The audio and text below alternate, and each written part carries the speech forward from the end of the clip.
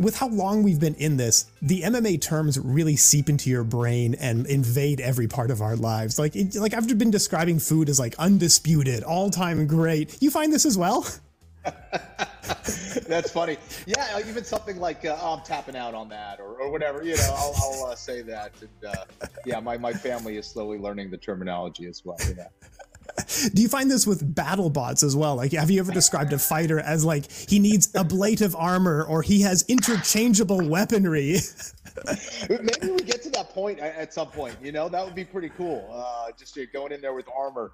That's funny. I haven't really made that. I think more from fighting over to battle bots because that's what I know way more. But I'm not sure I've made that connection from battle bots to fighting. But you're giving me some good ideas. I like that. Well, I was trying to find some BattleBots terms to use for that reference. And yeah, you're right. Fighting terms really lend themselves well. Most of them were just fighting terms, weren't they? Well, I think that's what's so cool, you know, not to go off topic, but I think that's what's so cool about BattleBots in a way is like you see a lot of common themes, like, you know, combat is combat no matter what. Yes. And I think that's what I find so interesting is just kind of the same themes, whether it's, you know, getting underneath someone's center of mass or, you know, hitting them really hard at the right angles or, you know, being defensively sound. It's what makes it so fascinating. Yeah. Oh, it's a ton of fun to watch as well. Yeah. And I think there's another season coming up next year, but we got to get to some PFL action here before we plug all that. I want you to take a victory lap here because when news broke about Francis Ngannou being a free agent, you were the first and loudest voice to say, get him in the PFL. And man, look at us now. Look at what we got out of this. This is a huge deal, Francis, in the PFL, right? It was all me. It was all me. I deserve 100% of the credit. No. You know, thank you. You know, I tried to, you know, chirp about that because I really felt that he would have been such a game changer in a lot of different ways. You know, you're talking about one of the biggest signings in mixed martial arts history. And, you know, taking him from such a behemoth like the UFC, I think was a big deal. Not only for Francis, but for the sport in general, because I think it gets other fighters to go, you know what, there actually are other options outside of the UFC if necessary. And I think it's a great time to become to be a mixed martial arts fan and to be a mixed martial arts fighter right now. I think it's perfect. So I think, you know, these are the things, these are kind of the momentum shifts that could happen. And I imagined it to be that way. And it certainly has been that. I think time will tell whether that is the case. But I think it starts a very new, interesting wave within mixed martial arts. I don't think newer fans realize how good competition is for us as viewers. Like, I remember when I was young, we used to have Fedor and Anderson Silva compete on the same night. And now we're kind of getting back to that point where there is really just like everything outside the UFC right now is tremendous. And you have to be watching the PFL and these other organizations, right? I think so. I think the level is getting better all the time. Now, you know, anytime you are first to the market, you have such an advantage, right? And people just know what they know. They know what they see. And a lot of people haven't turned on to the PFL just yet. And just because it's out in some other organization, you know, a lot of people go, well, it's not the UFC, this and that. But, you know, you see a lot of fighters, some have done well that have come over from the UFC and some have not. You know, you look at a guy like Anthony Pettis, who was, you know, at one point, one of the pound per pound greats in the sport. And he came over and really had a very, very tough time just trying to get one win in the PFL. Not, you know, and I'm not trying to, you know, I think Anthony Pettis is a fantastic fighter. I'm not trying to talk bad about Anthony Pettis, but it just shows how difficult it is. First of all, the level of the fighting over in the PFL, but also how difficult it is to just get through the season and get into the playoffs. It is so difficult. It's such a tight turnaround as far as fights. So managing your camps, staying injury free, pacing yourself throughout the year. I mean, it's 4 fights in 8 months. I don't know of many fighters that can do that, that can get through that healthy and win all of those is extremely difficult. I don't care who you are, what kind of skills you have. It's extremely difficult. And for those guys that are able to do that in the PFL, they are studs, whether, you know, no matter what, you know, the durability, the reliability, you know, the intelligence to get through those fights is no easy task. So I think it offers a different flavor for the mixed martial art fan out there. Man, how about that transition? Let's get right into it. Like you set us up, we can go to the tournament now. I did want to ask as well. I was talking to Antonio Plazabot, top-ranked kickboxer, who works with Ante Delia. And he was like, yeah, for Francis Ngannou, of course we trained together for that fight. Like, everyone's kind of getting behind it. They're like, this might be the fight that we're looking at Q1 next year. Because Ante Delija, I don't think people realize how good his training squad is with Plazabot, former KSW champion Soldich. I mean, he works with Mirko Krokop, the legend. Like, that's a banger of a fight right there, isn't it? Look at your knowledge. Amazing, man. Very impressive. Absolutely. And I think, when Ante was going to sign with the PFL, there were two suitors. It was the UFC and the PFL that wanted him. And he ended up signing with the PFL. So, it's hilarious because if Ante Delija was showing those skills and he was fighting in the UFC, everyone would be saying how great Ante Delija is. He's doing this and that.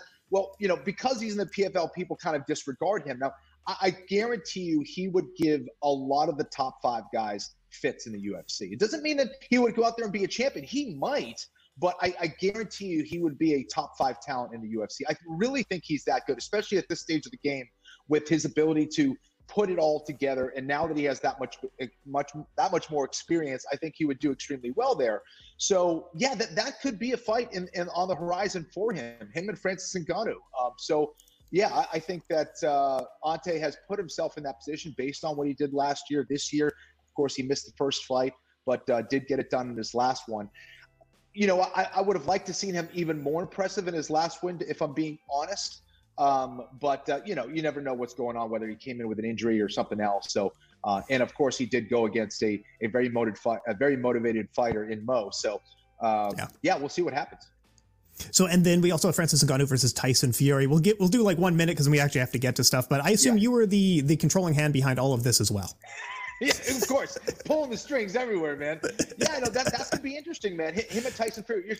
Tyson Fury, one of the best heavyweight boxers, I think, probably of all time. You look at his size and the way he moves for a man that big is just insane. So, a very tall task, literally and figuratively, for Francis Ngannou. But do not underestimate Francis Ngannou. Everything that he has said that was going to come true has come true. A guy that powerful in all facets of the game is not to be underestimated. So I'm curious to see what happens. Yeah.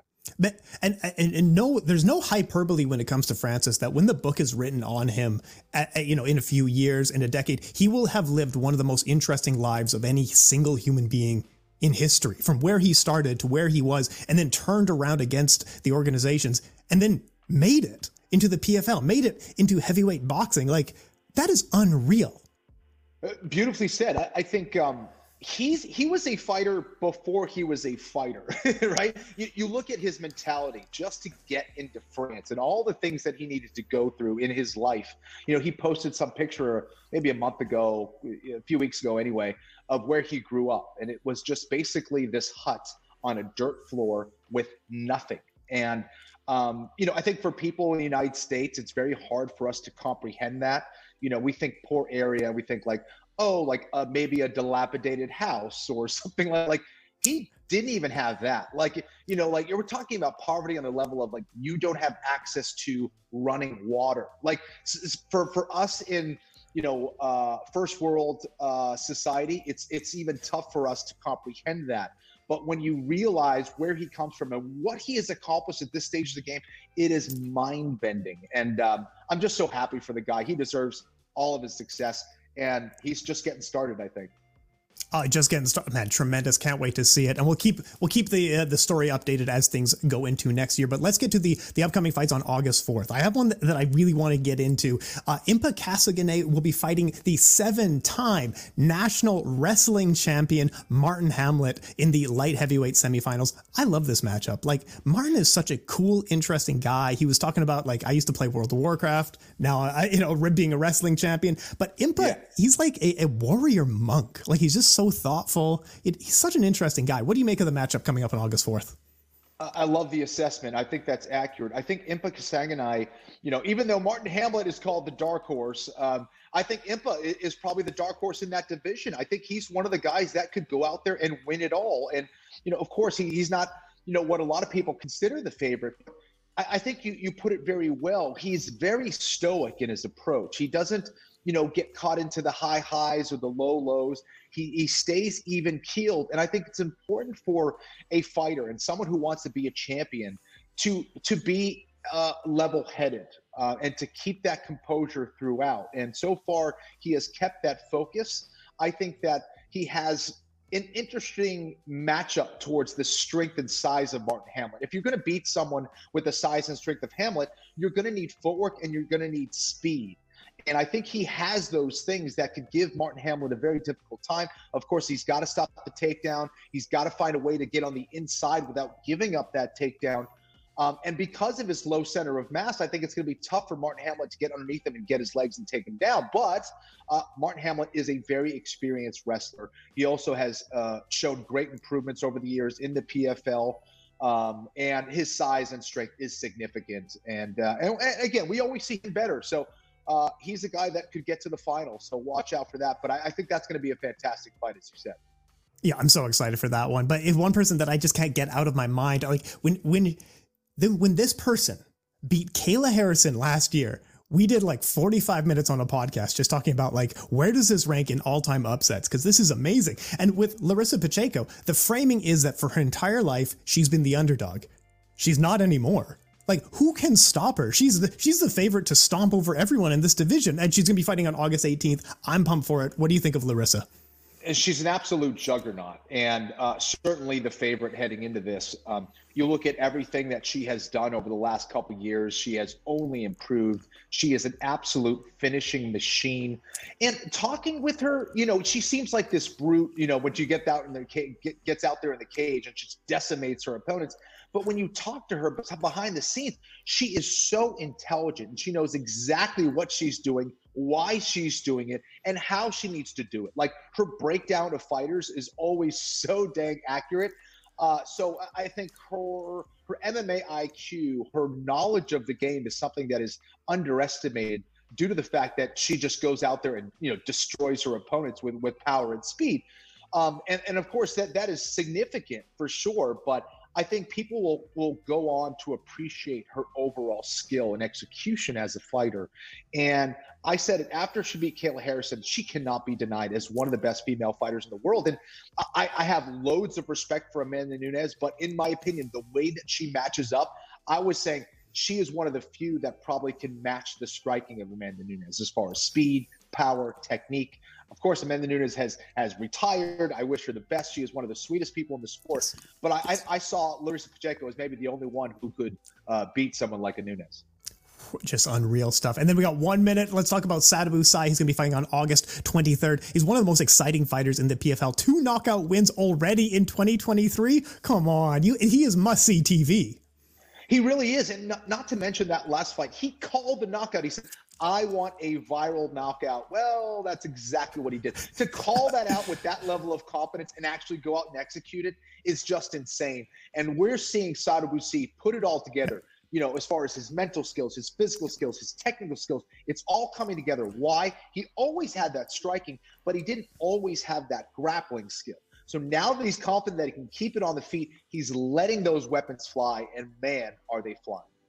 Oh man, look at us. It's so hard in this industry. Like, we're just so long-winded. I got like 1% of my notes we got through. So much other stuff. But here, Kenny Florian, you get the last word here. Talk us on out of here. Got about 30 seconds left. Shout out who you need to shout out. Thank who you need to thank. All that good stuff, my friend. Thanks so much, man. Not a whole lot to shout out. You can check me out at Kenny Florian, whether it's on Twitter or Instagram, and hit me up if you have any questions. And wanted to give a shout out to the Anakin Florian podcast if you guys want to check that out on the DraftKings YouTube channel or anywhere, audio-wise, anywhere there's a podcast platform. You can check it out. So appreciate it so much, man. And hopefully we'll talk soon. Appreciate your time. Thank you, sir.